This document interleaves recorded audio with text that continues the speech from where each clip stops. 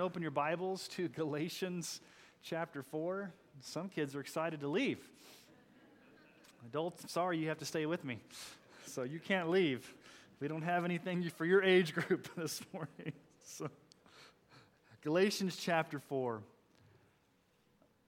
I'm not much into Greek philosophy or math or science. Some of you are. But the Greek philosopher Aristotle was one of the famous philosophers to articulate what's called the law of non-contradiction when it comes to logic and science. And you know intuitively what the law of non-contradiction is. I don't even need to tell you what it is, but let me tell it to you scientifically. The law of non-contradiction says A cannot be not A. So let me give you an example. You cannot say, today I came in and I'm sitting on plastic chairs with plastic seats. Is that true? What are you sitting on? Padded seats. So you cannot say, I came in today and I'm sitting on padded seats and at the same time I'm sitting on plastic seats. You can't say, well, I have a pet who's a dog and he's also a rabbit. Now, both of those are true, right? There's such a thing as a dog and there's such a thing as a rabbit, but they can't coexist at the same time. At least not yet, okay? You can't say, today is July 1st, but it's also September 15th. Now, both of those are true, right? There is a July 1st, there's a September 15th, but they can't exist at the same time, on the same day. So you intuitively know the law of non-contradiction, these things that cannot coexist. Let me give you some other examples. You can't say to your wife, I love you, and I don't love you. Okay, it doesn't make sense. Charlie is married to Barb, but Barb is not married to Charlie. You can't say that. Or how about this? The grill at River City opens at 11 a.m., but they will begin serving between 9 and 10. Some of you just now caught that. Or how about John will be late for the party? John died yesterday. Can John be late to the party if he's already dead? No. There are just a few things that they may be true, but they cannot coexist at the same time. It's called the law of non-contradiction. Now, why do I bring this up? You intuitively know this. You operate on this on a daily basis, that two things can't coexist that are opposites. What Paul does for us in this passage of Scripture is he's going to set beside us two things, two worldviews, two ways of looking at life that cannot coexist. He's going to present to us a law of non-contradiction, two things that cannot coexist. As a matter of fact, they're diametrically opposed to one another. So let's see what Paul has to say. Paul is somewhat bringing everything he's talked about in chapter 2 and chapter 3 and chapter 4 to a close. He's been building this big argument about how we're saved by grace alone, through faith alone, in Christ alone, how if you go back under the law, you're in bondage, how you need to have Christ as your Savior and not go back under the enslavement of the law. And so he's bringing this all to a close, and let's see how he does this. So let's pick up in verse 21. Galatians chapter 4, verse 21. Tell me, you who desire to be under the law, do you not listen to the law? For it is written that Abraham had two sons, one by a slave woman and one by a free woman. But the son of the slave was born according to the flesh, while the son of the free woman was born through promise. Now, this may be interpreted allegorically. These women are two covenants. One is from Mount Sinai, bearing children for slavery. She is Hagar. Now, Hagar is Mount Sinai in Arabia. She corresponds to the present Jerusalem, for she is in slavery with her children. But the Jerusalem above is free, and she is our mother. For it is written, rejoice, O barren one who does not bear. Break forth and cry aloud, you who are not in labor. For the children of the desolate one will be more than those of the one who has a husband. Now you brothers, like Isaac, are children of promise. But just as at that time he who was born according to the flesh persecuted him who was born according to the Spirit, so also it is now. But what does the Scripture say? Cast out the slave woman and her son, for the son of the slave woman shall not inherit with the son of the free woman. So, brothers, we are not children of the slave, but of the free woman. This is the most difficult passage in Galatians to understand, so I'm going to try to help us navigate what Paul means by using this allegory of the two women. But let me just get you right to Paul's point. Here's Paul's point that he's trying to show us of two things that cannot coexist. God's free gift of salvation cannot coexist with our failed attempts to earn salvation. So you got two things side by side. You've got God's free gift in salvation that He gives to us as a gift that cannot exist or coexist with our failed attempts and our human effort to try to earn that salvation. It's either a salvation by grace or it's something you earn by works, but those two things cannot coexist. And so Paul has been over backwards over the past few chapters, hammering home the point.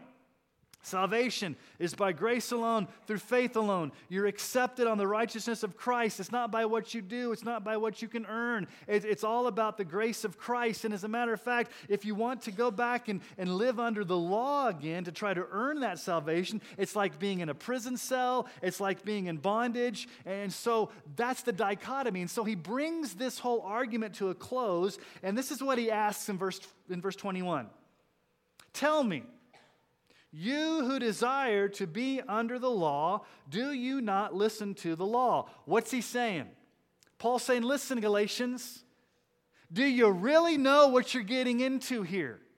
Do you really want to go back under the law? Do you really want to add circumcision and dietary laws and all these things related to the law of Moses? Do you really want to go that route? Because if you go that route, it's not going to end well for you. If you desire to go back under the law, it will enslave you. Do you really know what you're getting into? That's the question he puts before them. Do you really know what you're getting into? Do you really know what legalism brings? And so Paul is going to lay forth a case, an argument. He's going to bring this whole thing to a close. And it's going to unfold in 3 steps, 3 stages, 3 aspects, if you will. And so we need to know our Old Testament to understand this. And so here's the first thing that Paul does. He gives us the historical situation. In verses 22 through 23, he gives us the historical situation going back to Genesis chapter 16 and Genesis chapter 17 to show us the story of Abraham and Sarah and Hagar and the birth of Ishmael. Now, you may remember that story, but Paul uses this as a very familiar episode in the life of Israel to illustrate his point. So he's going to give us the historical situation. Notice what he says in verse 22. For it is written. Okay, where is it written? It's written in Genesis chapter 16 and 17. Abraham had 2 sons. Okay, who are the 2 sons? Ishmael and Isaac. One by a slave woman, Hagar. One by a free woman, Sarah.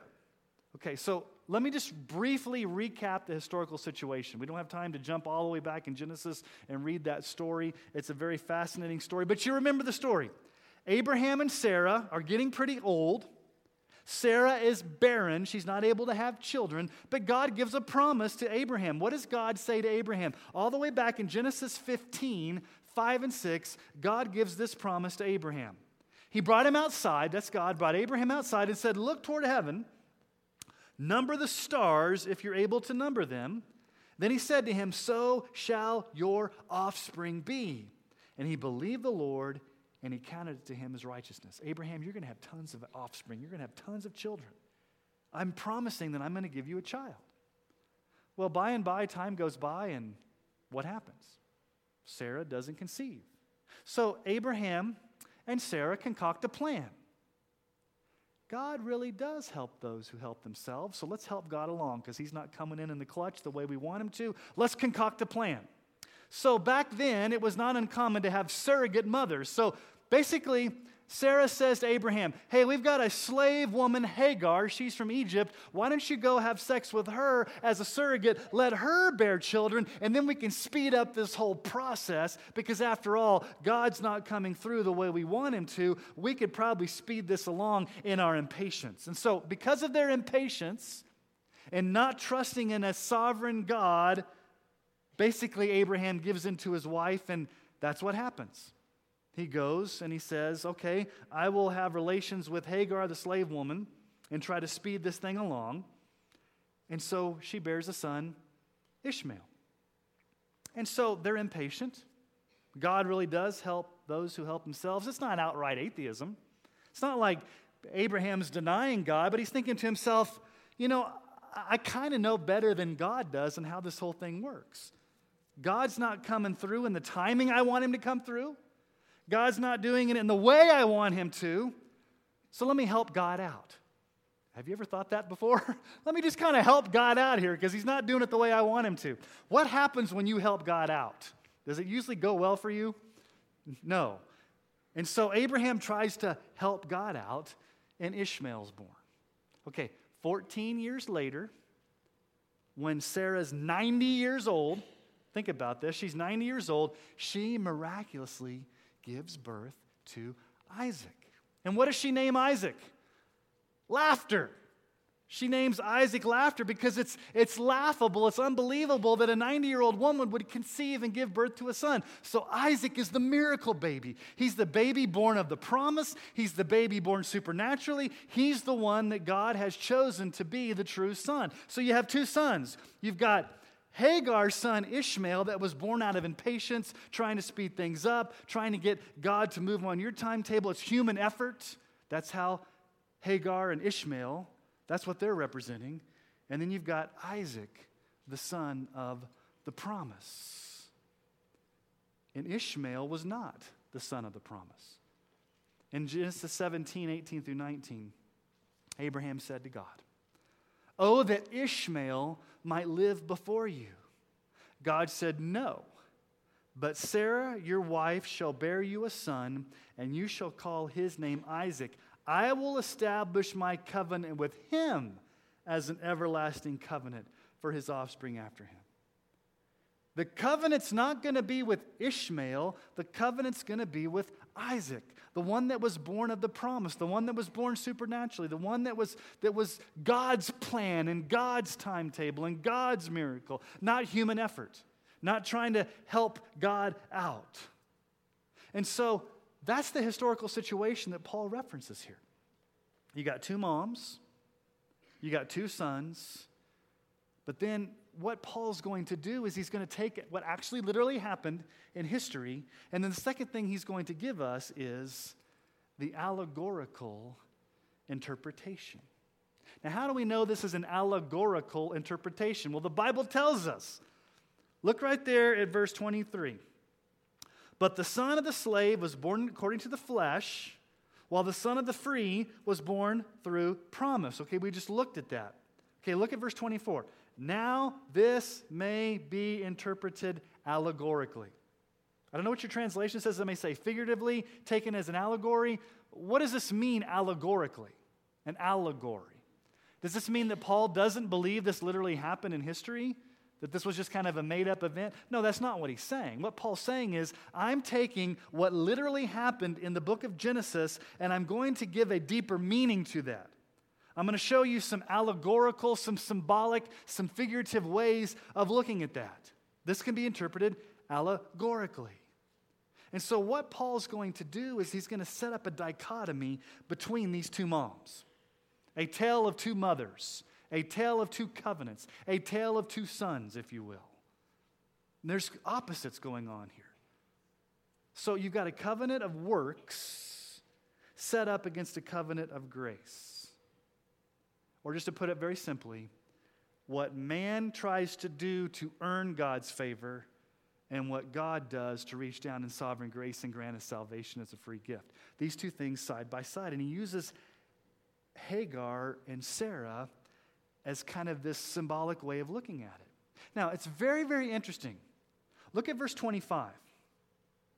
Now, Hagar is Mount Sinai in Arabia. She corresponds.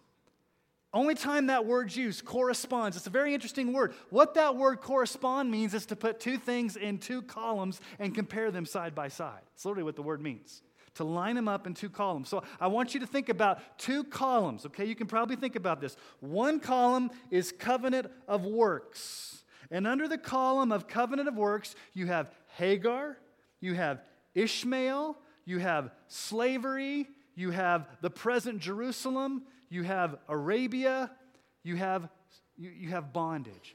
In that category, covenant of works. In the other covenant, the covenant of grace, you've got Sarah, you've got Isaac, you've got freedom, you've got the Holy Spirit's power. So you got these two covenants, these two diametrically opposed things that cannot coexist. Paul's lining them up side by side. And the Judaizers of Paul's day, these Jewish false teachers, they would be tracking with Paul's columns. We understand your columns, Paul. We've read our Old Testament. Obviously, Hagar was the slave. Obviously, Ishmael was not the son of the promise. Obviously, we're not part of Ishmael at all. We're over here in Isaac's column. We're in the Isaac column. But Paul blows that out of the water and says, no, you're not. Look at what he says.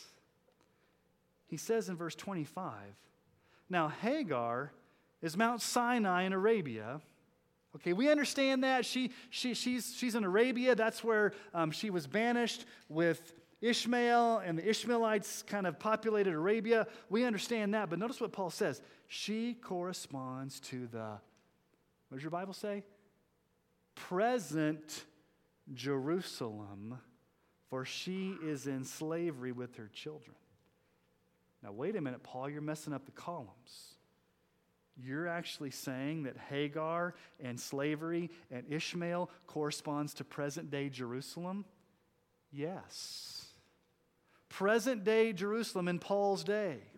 That whole Jewish system and the sacrificial system and the circumcision and the dietary laws and all of these things, all these legalistic things that these Jewish Judaizers were putting their hope in, Paul says that's not in the covenant of grace. That's over here under Ishmael and Hagar.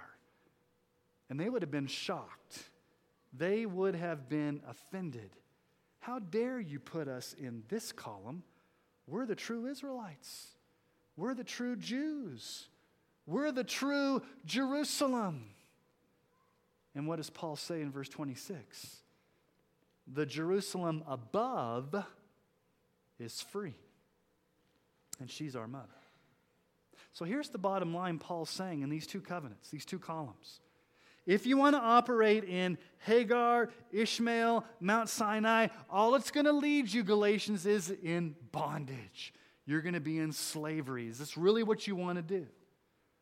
Or do you want to be in the other column, the covenant of grace, which is about the promise, which is about God's supernatural grace. It's about the free gift of salvation. You see, this column is about trying to speed things up and earn God's favor by doing things in human potential.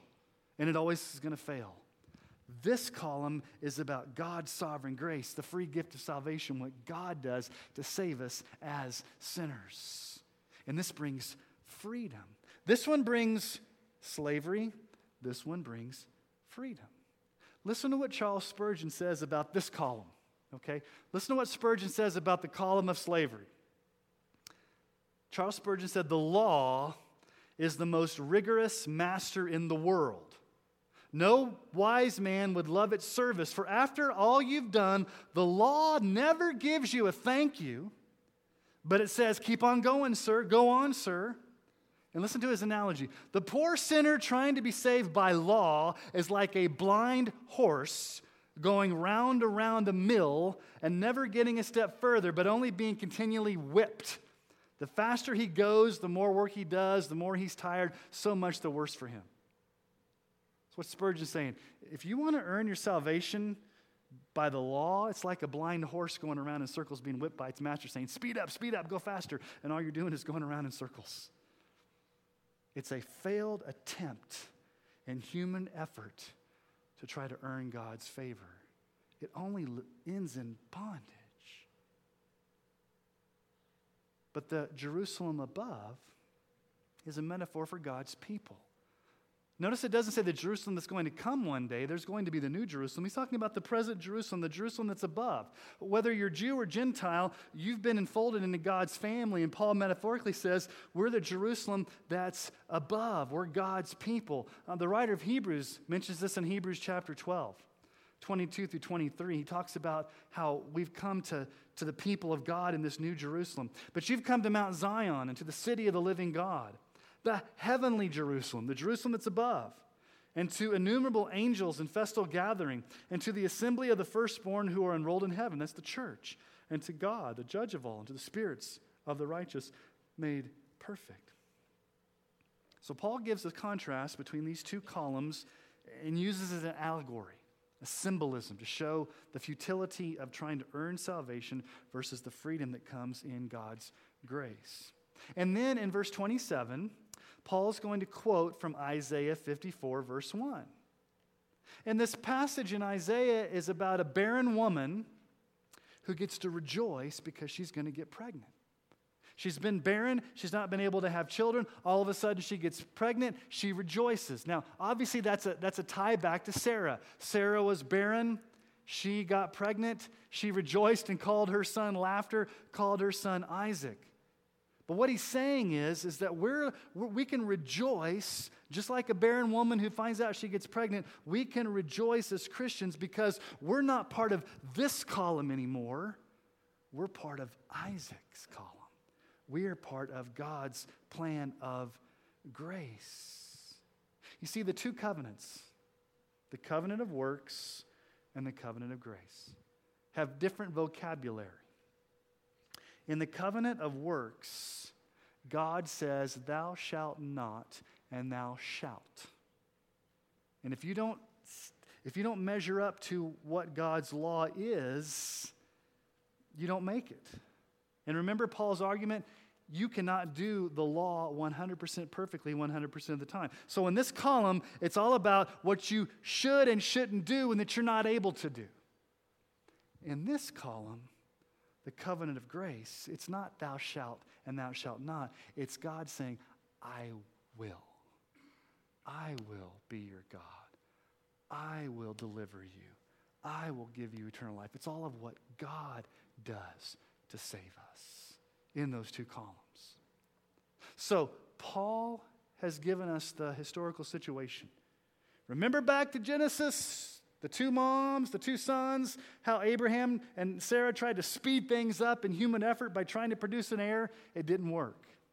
Okay, I'm going to secondly give you the allegorical interpretation. It represents two different types of covenants, a covenant of works and a covenant of grace. But then the third thing Paul does, he gives us the practical application in verses 28 through 31. The practical application. How does this work itself out? Well, in verse 28, he makes a very positive statement. Now you brothers, like Isaac, are children of promise.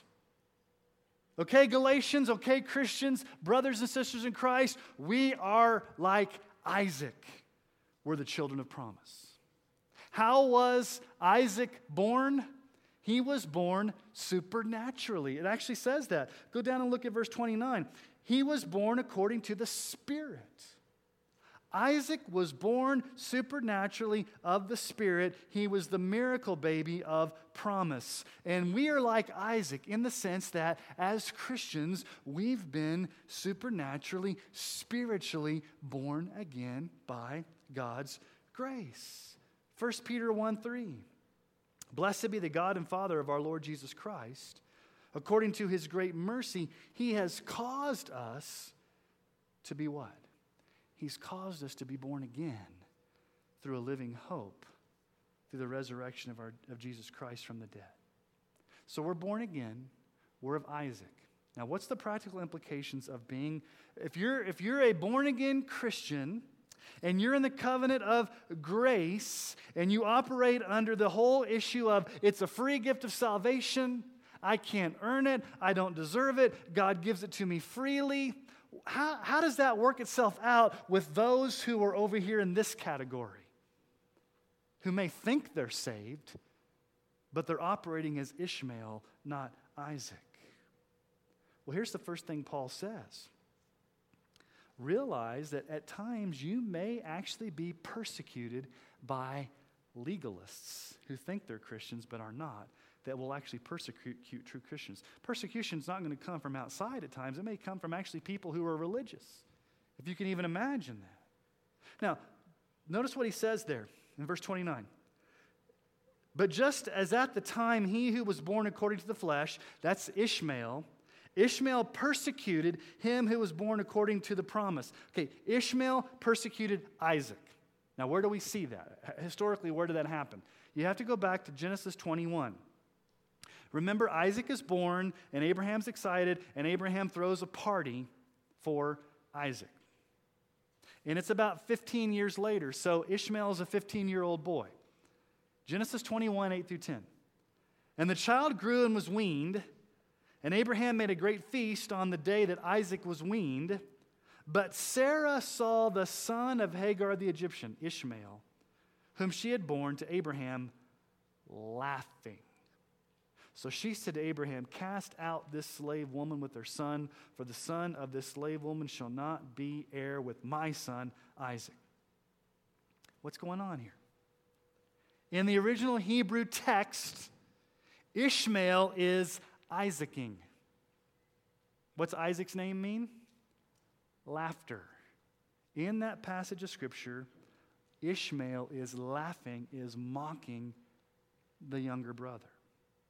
Now, it's not like he's a goofy teenager, a 15-year-old laughing at the little toddler who's tripping over his shoes. The way it's worded in the original language, it's a persecuting, mocking, hating type of laughter. He was persecuting his younger brother. So notice what Paul says. Just like it happened back then, look at verse 29. So it is also now. It's happening right now, Paul says. You've got those who are of Ishmael, those who are legalists, those who try to earn their salvation by works or trying to put their performance before God. They will at times persecute those who simply believe it's by grace alone, through faith alone, in Christ alone. Because here's the issue. Those people who are of Ishmael are very insecure, they're very legalistic, they're very judgmental, and they get very uncomfortable when you start talking about grace. You're getting a little bit too crazy over here on the grace side. There's no such thing as a free lunch. You can't tell me that it's just simply God's free gift of salvation. There's got to be something we have to do. You've got to look the right way, act the right way. You've got to act like me. And if you don't act like me in my legalistic way of doing things, then I'm going to persecute you. I'm going to put pressure on you. And Paul says that's what the Judaizers are doing to you right now, Galatians. The Ishmaelites are persecuting Isaac, as it is today. There may be some people that are very legalistic, very judgmental, very much wrapped up in how they think things are, that will actually persecute you. They'll put pressure on you. They will make fun of you, or they may judge you. So that's the first practical application. Paul says, listen, you need to expect it. Sometimes religious, legalistic, fundamentalist type people will actually persecute true Christians that believe in God's grace, as crazy as that may sound. Now, what's the second thing that we see in here? Practical application. Verse 30, what does the Scripture say? Cast out the slave woman and her son, for the son of the slave woman shall not inherit with the son of the free woman. Now, obviously back in the story, Sarah was upset. She says to Abraham, cast out the slave woman. And Abraham does. What's Paul saying to the Galatians? What's he saying? Cast out the slave woman. Here's what Paul's saying. Galatians, you've got to get rid of these false teachers. You've got to get rid of the Judaizers. You've got to get rid of the legalists who are perverting the gospel of grace. Now think about this for a moment. There's a lot of things in church life we can put up with. We can put up with sin. We can put up with failures. We can put up with struggles. We can put up with idiosyncrasies and quirks. There's a lot of things that we don't like about each other that we can kind of put up with. And Paul's not here making a categorical statement, okay, we need to start going down the line and kicking people out of church for any and every reason. That's not what he's saying. What he's saying is, if there's a group of people in the church who are perverting the gospel, who are being legalistically perverting the gospel, they need to be dealt with. And it may mean to actually remove them. Because listen to the strong language Paul used at the very beginning of this book. Go back to Galatians chapter 1. How did he start this entire conversation back at the very beginning? Go back to Galatians chapter 1, verse 8. Galatians 1:8.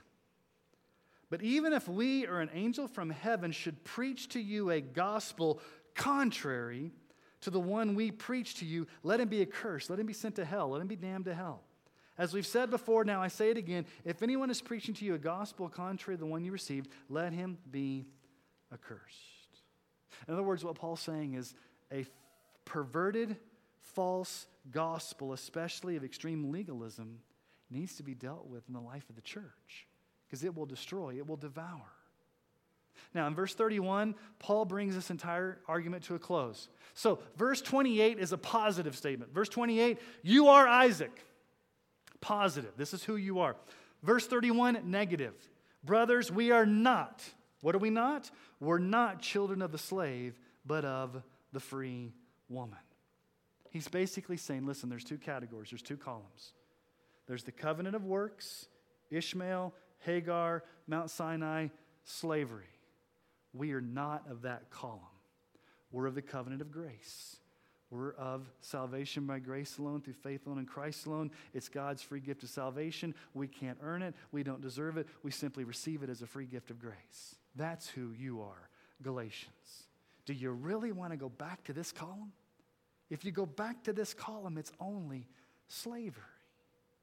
You see, there's two competing forces in this life. There's the religion of Ishmael, and there's the gospel of Isaac. What's the religion of Ishmael? What does Ishmael represent? The religion of Ishmael says, I can do things in my own power to somehow try to earn God's acceptance. And every time you do that, you're going to fail miserably. The religion of Ishmael is a human-centered, man-centered, natural way of trying to earn salvation with God. And it fails miserably, and it only leaves you in bondage. That's the religion of Ishmael. The gospel of Isaac says it's by grace alone. It's a free gift that you receive. There's nothing you can do to earn. How was Isaac born? Was Isaac born out of Sarah and Abraham doing all these things to try to help God along? No, she was way past childbearing age, and God miraculously birthed Isaac in her womb. The same way God saves us by grace, not by anything that we can do. So you've got the religion of Ishmael, and you've got the gospel of Isaac. If you pursue the religion of Ishmael, you're only going to end up in bondage. If you pursue the gospel of Isaac, it will always end in freedom and eternal life and grace. So, don't be an Ishmael. Be an Isaac. How do you become an Isaac? Well, instead of trusting in your own power to save you, you trust in Christ alone to save you. You receive salvation as a free gift alone of what God can give you.